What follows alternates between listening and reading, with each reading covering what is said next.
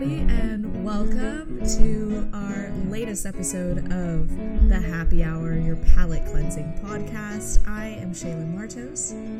I am Malachi Wade. I am currently sweating profusely in my office. At the time of recording, we hit record levels of heat, which is not necessarily happy news, but it is news. It's so hot. It's just so hot. Just in general, we're going to sound like two women sweating profusely while on a Zoom call, and that's just the reality of life.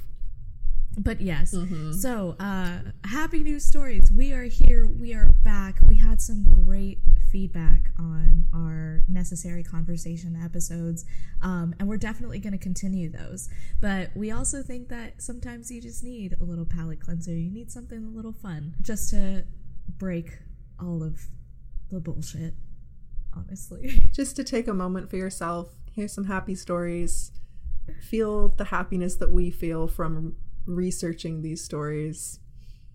Yeah, we get so excited about them. We just really want to share these. Malachi, do you have something that you want to... I do. I would actually like to start the podcast off with a segment that I'm calling Things My Mom Shows Me on Facebook.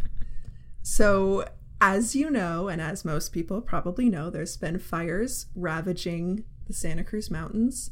That is not happy news. It's quite depressing, but I won't get into it too much. A lot of animals have been evacuated. Also sad, but we're getting to it, I promise. And a lot of people have been taking in these animals to their farms and large yards because people typically have a lot of land who don't live right in the city. Yeah. So Birdsong Orchards, which is in Watsonville, which is a city near Santa Cruz, they have a few animals, and notably two llamas named Barack Llama and Michelle Llama. Oh my gosh. This is why I didn't tell you about these names earlier, because I needed your raw reaction. Barack Llama. Oh, that honestly alone is happy news. It is. I hope that they're doing well. I wish them the best. Well, oh god, sorry. So my mom showed me a video on Facebook from Birdsong Orchards. They've taken in a few pygmy goats, which are adorable, and an emu, and the emu is kind of terrorizing Barack and Michelle Llama by chasing them around. And so the video is just these two llamas they don't look scared, they just look kind of generally confused, what is this? Because I don't think they've ever seen an emu before. And the emu is just at them. It's chasing them down. And it's just a little bit, lightheartedness of hopefully the llamas are doing okay. They don't seem too upset. Yeah. But sometimes we just need to watch a video of an emu trying to chase two llamas. And it can be quite hilarious. Also, the Santa Cruz County Fairgrounds are a go-to animal evacuation site, and they've been updating the public about how many animals they have. So every once in a while it'll be we have 300 chickens and 60 goats with 30 more on the way. And that's just kind of a general nice little things within the crappy things. Just getting updates of how many animals are at the fairgrounds. I'm into that. That sounds like so much fun. And hopefully they have I think they're quite organized because they're used to handling animals. So I'm glad that we get to look with everything that's going on with the fires, there are little bits of joy there, and I think that this kind of segues really well into the story that I have prepared next for us, which is involving police brutality and stuff. So it's a very heavy topic, but there's still good things that are going on. The fight for the end of systemic oppression of Black lives, it's continuing. And every day we hear about another person murdered by police and people taking to the streets demanding that Black lives be valued and Black lives are kept safe. But in Berkeley, there's a nonprofit that's worked for 30 years since 1990 to monitor and catalog police violence, and during the pandemic, they've actually thrived. Berkeley Cop Watch provides training classes on documenting police activities, and they operate a database of videos on police violence. While their training seminars often had 15 to 30 people in attendance, Copwatch's online public classes now reach about 300 people across the globe, according to an article from the San Francisco Public Press.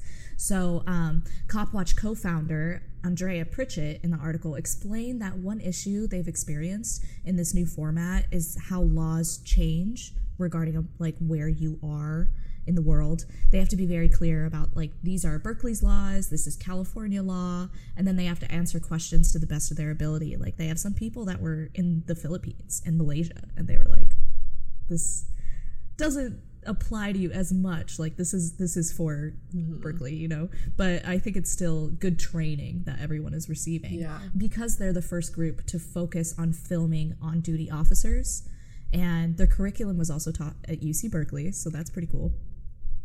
And in 2018, Copwatch launched a campaign that successfully ousted UC Berkeley officer Sean Aranas, who was recorded harassing homeless residents on dozens of occasions. So, like, they had articulated all of these videos of him and then started that campaign and then got him out, which is wild. Like, that's great. That's good work. People can use their database, which we're definitely going to include. We're going to link on the show page to upload videos, and they can also include things like the officer's name, badge number, etc. But they can also include information on the civilians involved, and then volunteers can check in with those civilians. Nice. So, like, this is a database where, like, people are really trying to make change happen, and you can by, like, just, you know, people, like, film police brutality and then they put it on YouTube and then they put it on Facebook and Instagram, and that does reach a bunch of people. But like, if there's a nonprofit that's like using this data to like create change, I think it's a little bit different. Yeah. I mean, I didn't know about that, and I think that's great. And definitely something like for anybody who, like, for our people, our journalists and photojournalists, you know, we can only prepare them so much to go out into the field and report on protesting and stuff.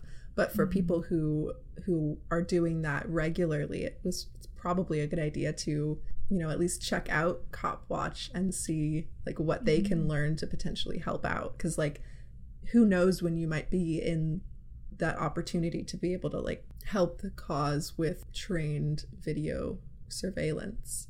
Yeah, and that's so wild to me. It's like video surveillance is now a way for us to protect ourselves because video surveillance is being taken of us constantly. So it's just really interesting. Right, yeah, it's like turn it back on the state. Yeah. Turn it back. Have some like evidence, like hard evidence of what's going wrong, because that can give you a leg up to get what you want to get done, you know? So yeah, this made me really happy when I found this, and also like the San Francisco Free Press, great. And with everything else that's going on, you know, the conversation that we've had, you know, just the two of us and with our friends and with our loved ones, it's just, it's nice to see something a little bit different, you know. Yeah, definitely a positive. I'm gonna take a class. Hell yeah. I don't leave my house, but I'll still take a class. And for the people who aren't going out, like me, who isn't leaving my house, it's still good to be informed and be able to inform others. That's kind of, as Shay would say, that's the hill I die on, is inform yourself so you can inform others. That can be your baseline for everything. Good shit. Like, good shit. You know, in this podcast, we do need to address the COVID-19 crisis, because I think we wouldn't be doing our jobs. Yeah, we wouldn't be doing our jobs as journalists if we didn't, you know? Yeah, we're not trying to sugarcoat or just like completely glaze over everything. We're just trying to find like bits of light within everything and address it It's all. a light in the darkness. Yep, yeah. We want to focus on something positive about the fight against the pandemic, or at least something that's not completely terrible. And across the globe, countries are tackling like testing, preventative measures, and treatment in different ways, like scrambling to lower their numbers of cases and casualties. So in the East African country of Senegal, scientists are exploring creative ways of battling the virus, from 3D printed ventilators to mobile testing centers that return results in like less than 24 hours.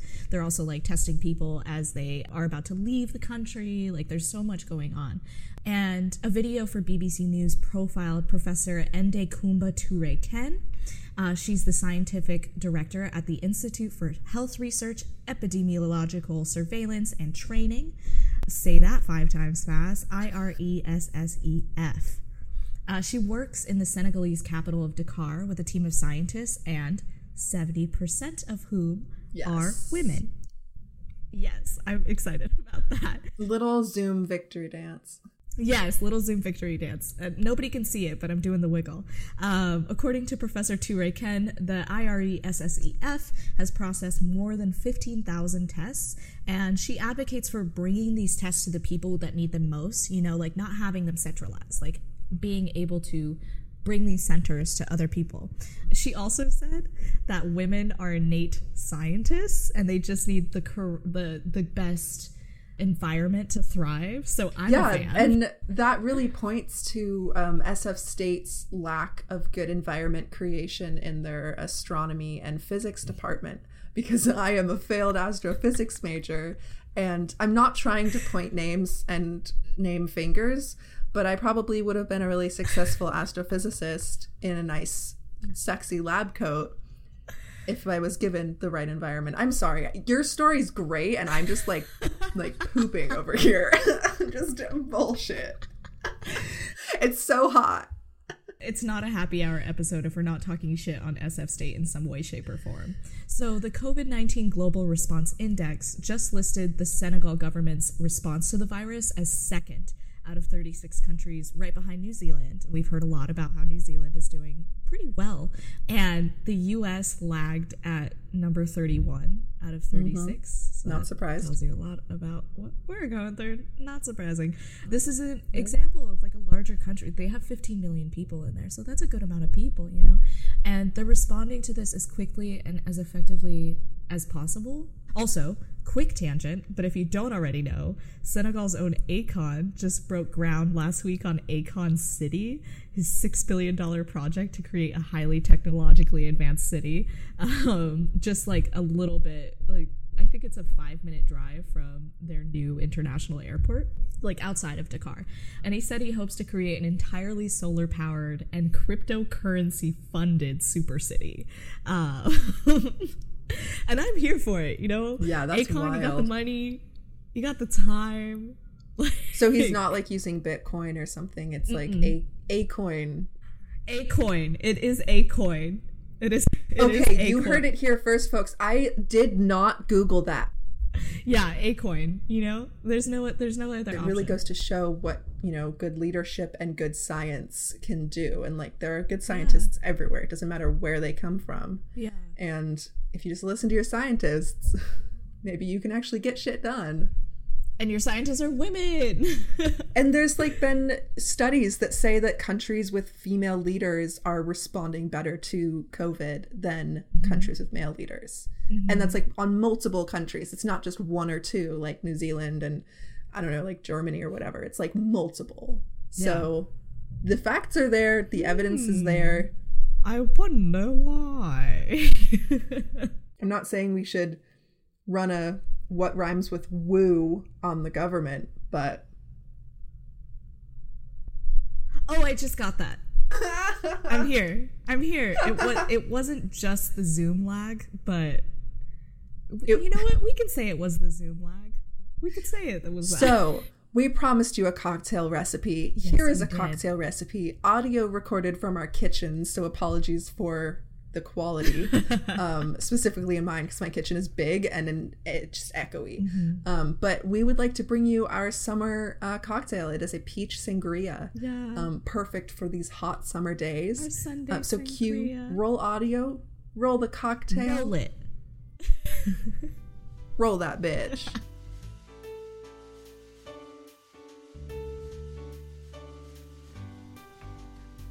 We are making a peach and berry sangria. So the base is white wine and peaches We just finished chopping all the peaches. And then we also decided I might infuse some basil, because that felt right to me. Ooh, for some flavor. I forgot that I have rose. Ooh, do it. I brought rose. So we're both like doing kind of our own flavor additions because, we're trapped at home. So I have blackberries from my backyard, and I'm gonna make a blackberry simple syrup that'll kind of go in at the end. I think that's the plan. And then Shay's gonna make a blueberry strawberry, something like that. Yeah. So my sangria is gonna have peaches and strawberries that are, infused, and then the syrup is gonna be blueberry and rose. Ooh. Yes, I am excited. And then I also got some Prosecco to top it off. I think both of us are just doing one bottle of wine, correct? Yeah, I just got just one bottle of white wine. I got flat Chardonnay, actually. Ooh, okay. And that's my base. And then I don't actually have any bubbly, so it's a flat sangria. Yeah.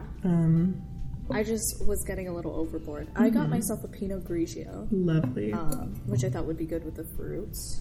I'm definitely going to use the rose to for look as well. And I'm going to put fresh blueberries, but I'm going to strain the syrup. Yeah, I think I'm going to strain the syrup as well. I think I'm ready to add my wine. I am too. Sick. I'm excited for this. Okay, wait. So let's drop in the fruits first. Let's take this paper down. So I have peaches, strawberries, and then I think I'm just going to use the rose as decoration and in the syrup. So I think I'm going to keep away from that. Let's see. Oh, and this is just for everybody. If you can get a bottle of wine with a twist top, do top, right? Twist top, do top. I found this. I did not get a twist top, but I really easily opened this like a total pro. For the simple syrup, it's one of the easiest things to make, and it makes your drinks taste amazing. Yeah. How you make it is if you can have like hot water, then you can definitely have hot water. But a lot of times, if you're infusing a simple syrup with something, it's better to do it on the stovetop. And essentially it's just 2 parts water to 1 part sugar, and then you add in whatever the heck else you want to add in. I am fully guesstimating my sugar amount. My pan is on. The sugar is in the water. That's so much sugar. And should I put a lid on it? I'm gonna add the rose in there too. I'm gonna put the lid on it. That's a good idea. I should do that too. You know something? I'm just gonna comment on American culture really quick, because the only time we have the only time that Americans have cooked fruit is when it's in a pie, where you can have cooked fruit all the time and it's amazing. You ever have a baked fruit salad? No. It's ridiculous. The first time I had it, I was like, why did you bake this? And I was like, why do people not bake these? So, right now, I am squishing the blueberries a little bit. You're making a syrup that, you're gonna want it to be pretty thick, so I would say boil it down a good amount.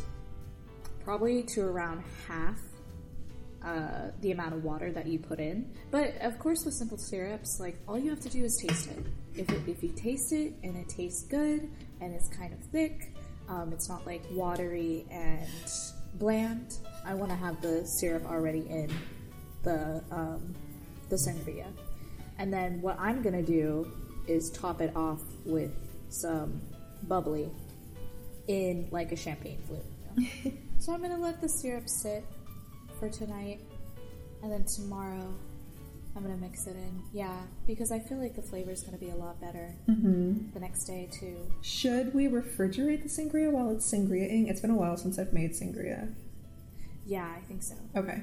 This is actually just secretly an entire segment promoting simple syrup. I know, right? So we have our syrups, they're bubbling. As soon as we feel they're ready, we're going to put them in containers and refrigerate everything. So the wine with the macerated fruit is going in the fridge, the syrup's going in the fridge, and tomorrow the flavor is going to be so much better.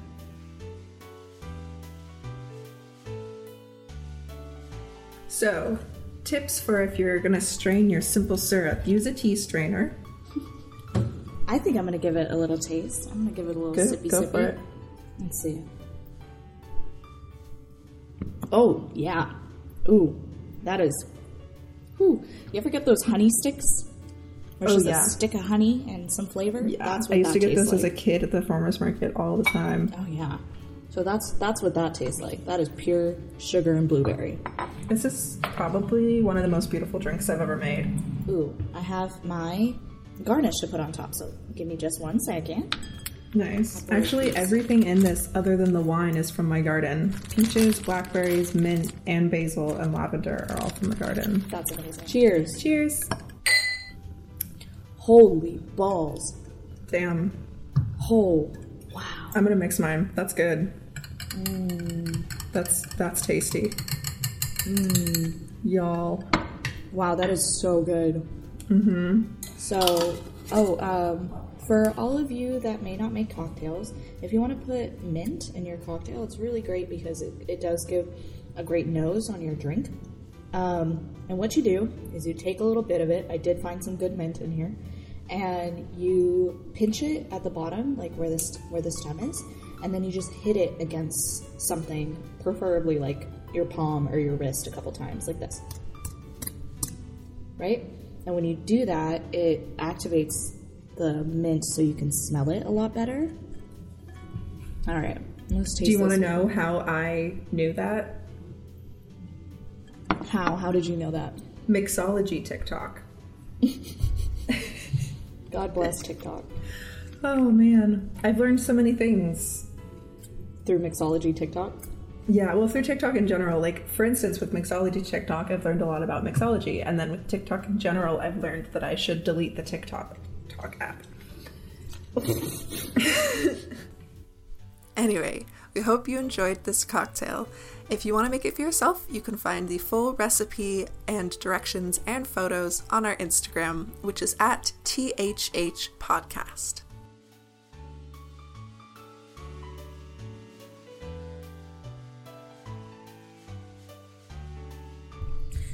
Welcome back.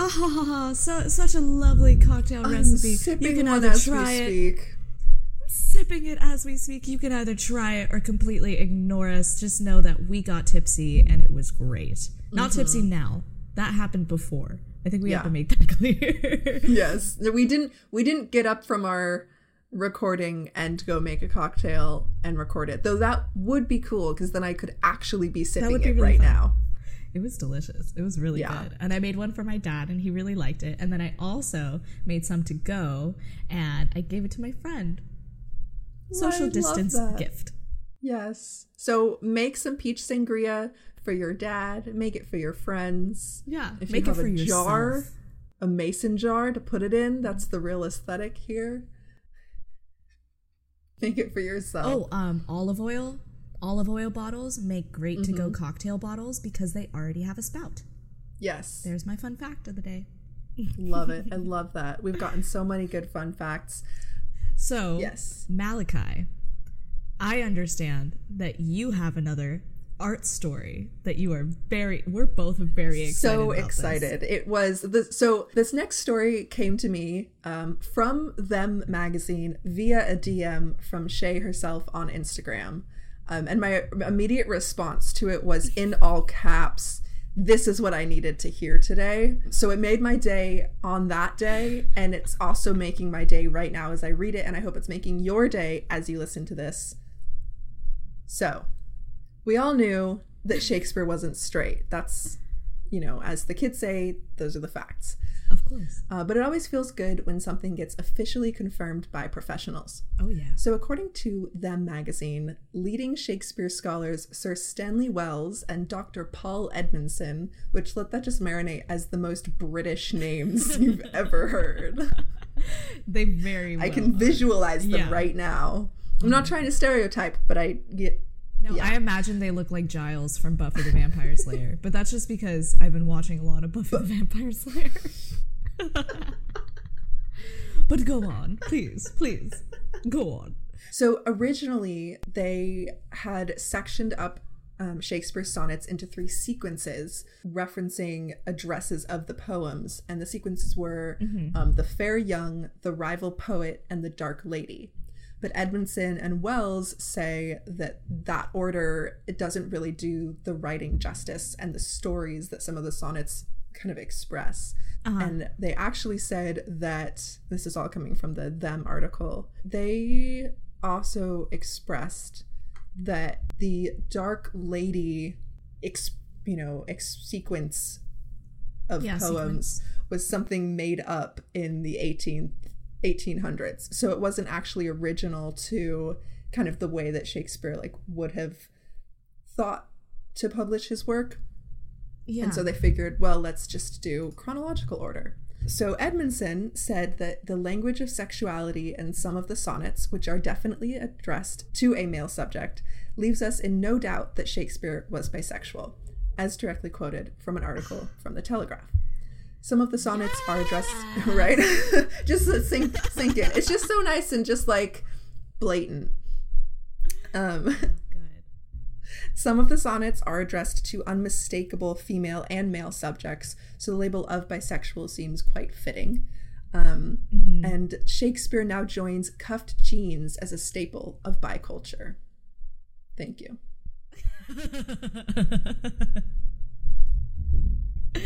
I thought cuffed jeans was a lesbian thing, but I could see it being a bi thing.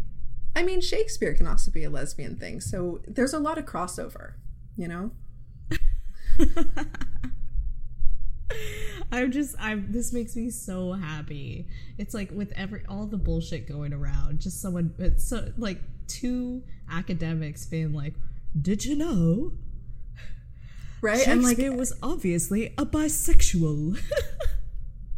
And they put so much work into this. They published a book of all of the sonnets, and during their publishing of it, them finding the sonnets from different plays, they came to this conclusion. I don't actually think that they set out to prove his sexuality.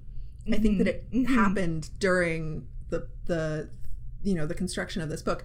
But in general, when someone sets out to prove something, it can always be mistaken as oh, well, you kind of forced the hand of the fact. You don't, that's not really true because you really, really wanted it to happen. Yeah. So you're kind of twisting things in your favor. But in this case, it's just 2 British Shakespearean professionals putting together some sonnets and saying that Shakespeare was in no doubt bisexual. Second. Huh? I wonder what that aha moment was like when they finally were like, oh. I mean, that must have felt so rewarding. I hope right. Yeah, and there's I don't think there's any way for us to tell unless these 2 people come forward and they say, yeah, we're queer too, and that's how we really picked up on this. But in my headcanon, they are. Yeah, definitely. And it's always it's just it's when your headcanon is made canon. That's exactly what's happening right now. Yes. To use a millennial Gen Z term.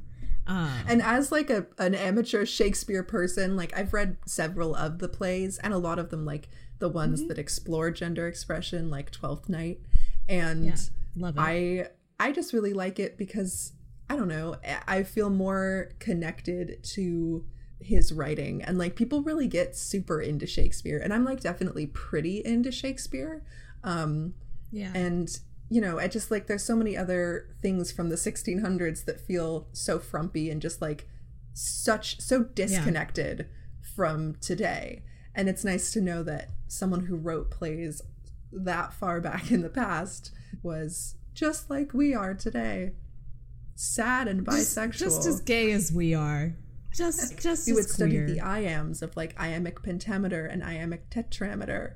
And so I know that now, even though it's I love that. Kind of useless, but hey, you want to know a fun fact? Macbeth is an iambic tetrameter, whereas most of the other plays are an iambic pentameter. but tetrameter is slightly more off-putting because pentameter is similar to our heartbeats, whereas tetrameter is in threes, and therefore it's a little bit more jarring, and that's why Macbeth is a little bit more dark and jarring to listen to.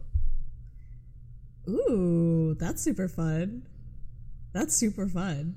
You know what I've been thinking about the entire time that we've been talking about this story too?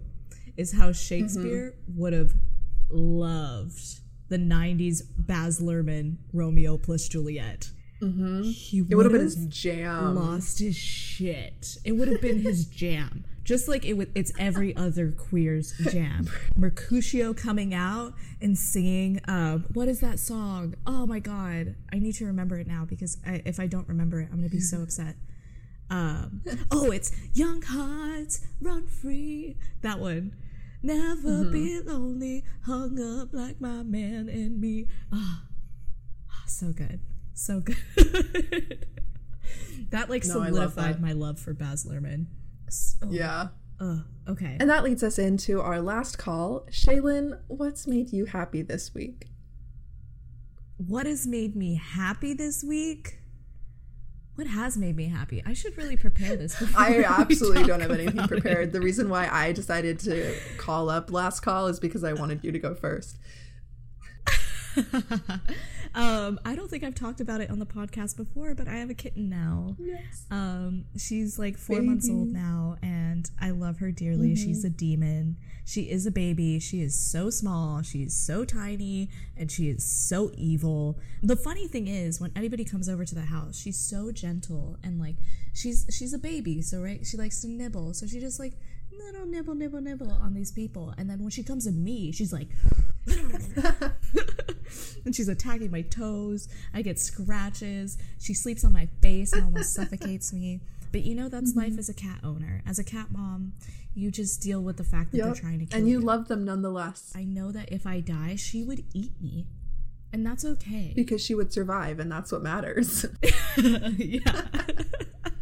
But that's what's been making me happy. I also, you know, getting back into this swing of things with work has been really good for like my mental health, you know, like because being stagnant for too long like really does like put you kind of lose perspective. You start to like dissociate. You're like, oh, what even is anything?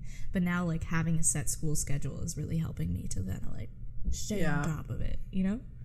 What about you, Malachi? What is making you happy this week? Well, I think also I'm going to pivot off of that too. Just, you know, working on stuff and, you know, being able to work with other people and have projects to work on is making me happy. But also, I don't Capricorns. What's I know, right? What is I just wrong love with work. Oh my God. But another thing that I don't think we've mentioned on the podcast is Shaylin and I play D&D together. I DM and Shaylin is a dutiful, fantastic character in my ever-changing story. But what makes me happy is just preparing that. We had a session on Monday. Did we? I think so. That was Monday. Wow. We had a session on Monday. I ran out of material. So now I get to go back and continue writing the story for my players. And it just makes me happy because I get to completely check out of reality and, you know, get into some fun stuff and read some books and just feel like a general nerd. And, you know, I'm making my own world. It's a homebrew. So I am literally the boss. I control everything. And it's a real good power trip as well. So that's what's currently making me happy. Oh my goodness. Yeah, and I'm surprised that I didn't bring this up because that's honestly been keeping me sane. It's all about theater of the mind. Yeah, I mean, all we need is a set of dice and our own imagination. And I have my dad who's also a DM and I play in his game and like, you know, I'm talking like we'll be in the kitchen talking about it and my sister will come in and she'll be like, oh, hey, what's you guys talking about? And I'll be like, yeah, well, so I was thinking that the monk could come in, and then my sister will be like, she'll leave the room. So, you know, we've isolated ourselves within the family. Me and my dad it's just us. Both my mother and my sister are absolutely fed up with how much time we spend talking about Dungeons and Dragons. But it's okay because we're having fun. And that's what matters. This has been The Happy Hour, your palate cleansing podcast for the week. I hope you've enjoyed some of our choice palate cleansing stories. We will be back with some more in the future, as well as some continuations of good and solid, important conversations with people from the school and beyond as we move forward in our last semester of college. Last semester, you and I, fully online last semester of college. You know, continue giving you these happy stories within all of the bullshit, but then also giving you a chance to hear some different perspectives on what's going on as well, to cleanse your palate with a new perspective. Yes. You know? Yes, it's... She feels me. Absolutely. Yes, so thank you so much for listening. We will see you soon. The Happy Hour podcast is a collaboration between the Golden Gate Express newspaper and Express magazine at SF State. Thank you to Armand Villamoria for our theme music. Yes, he is a master. Indeed. See you when we see you. When we see you. Cheerio.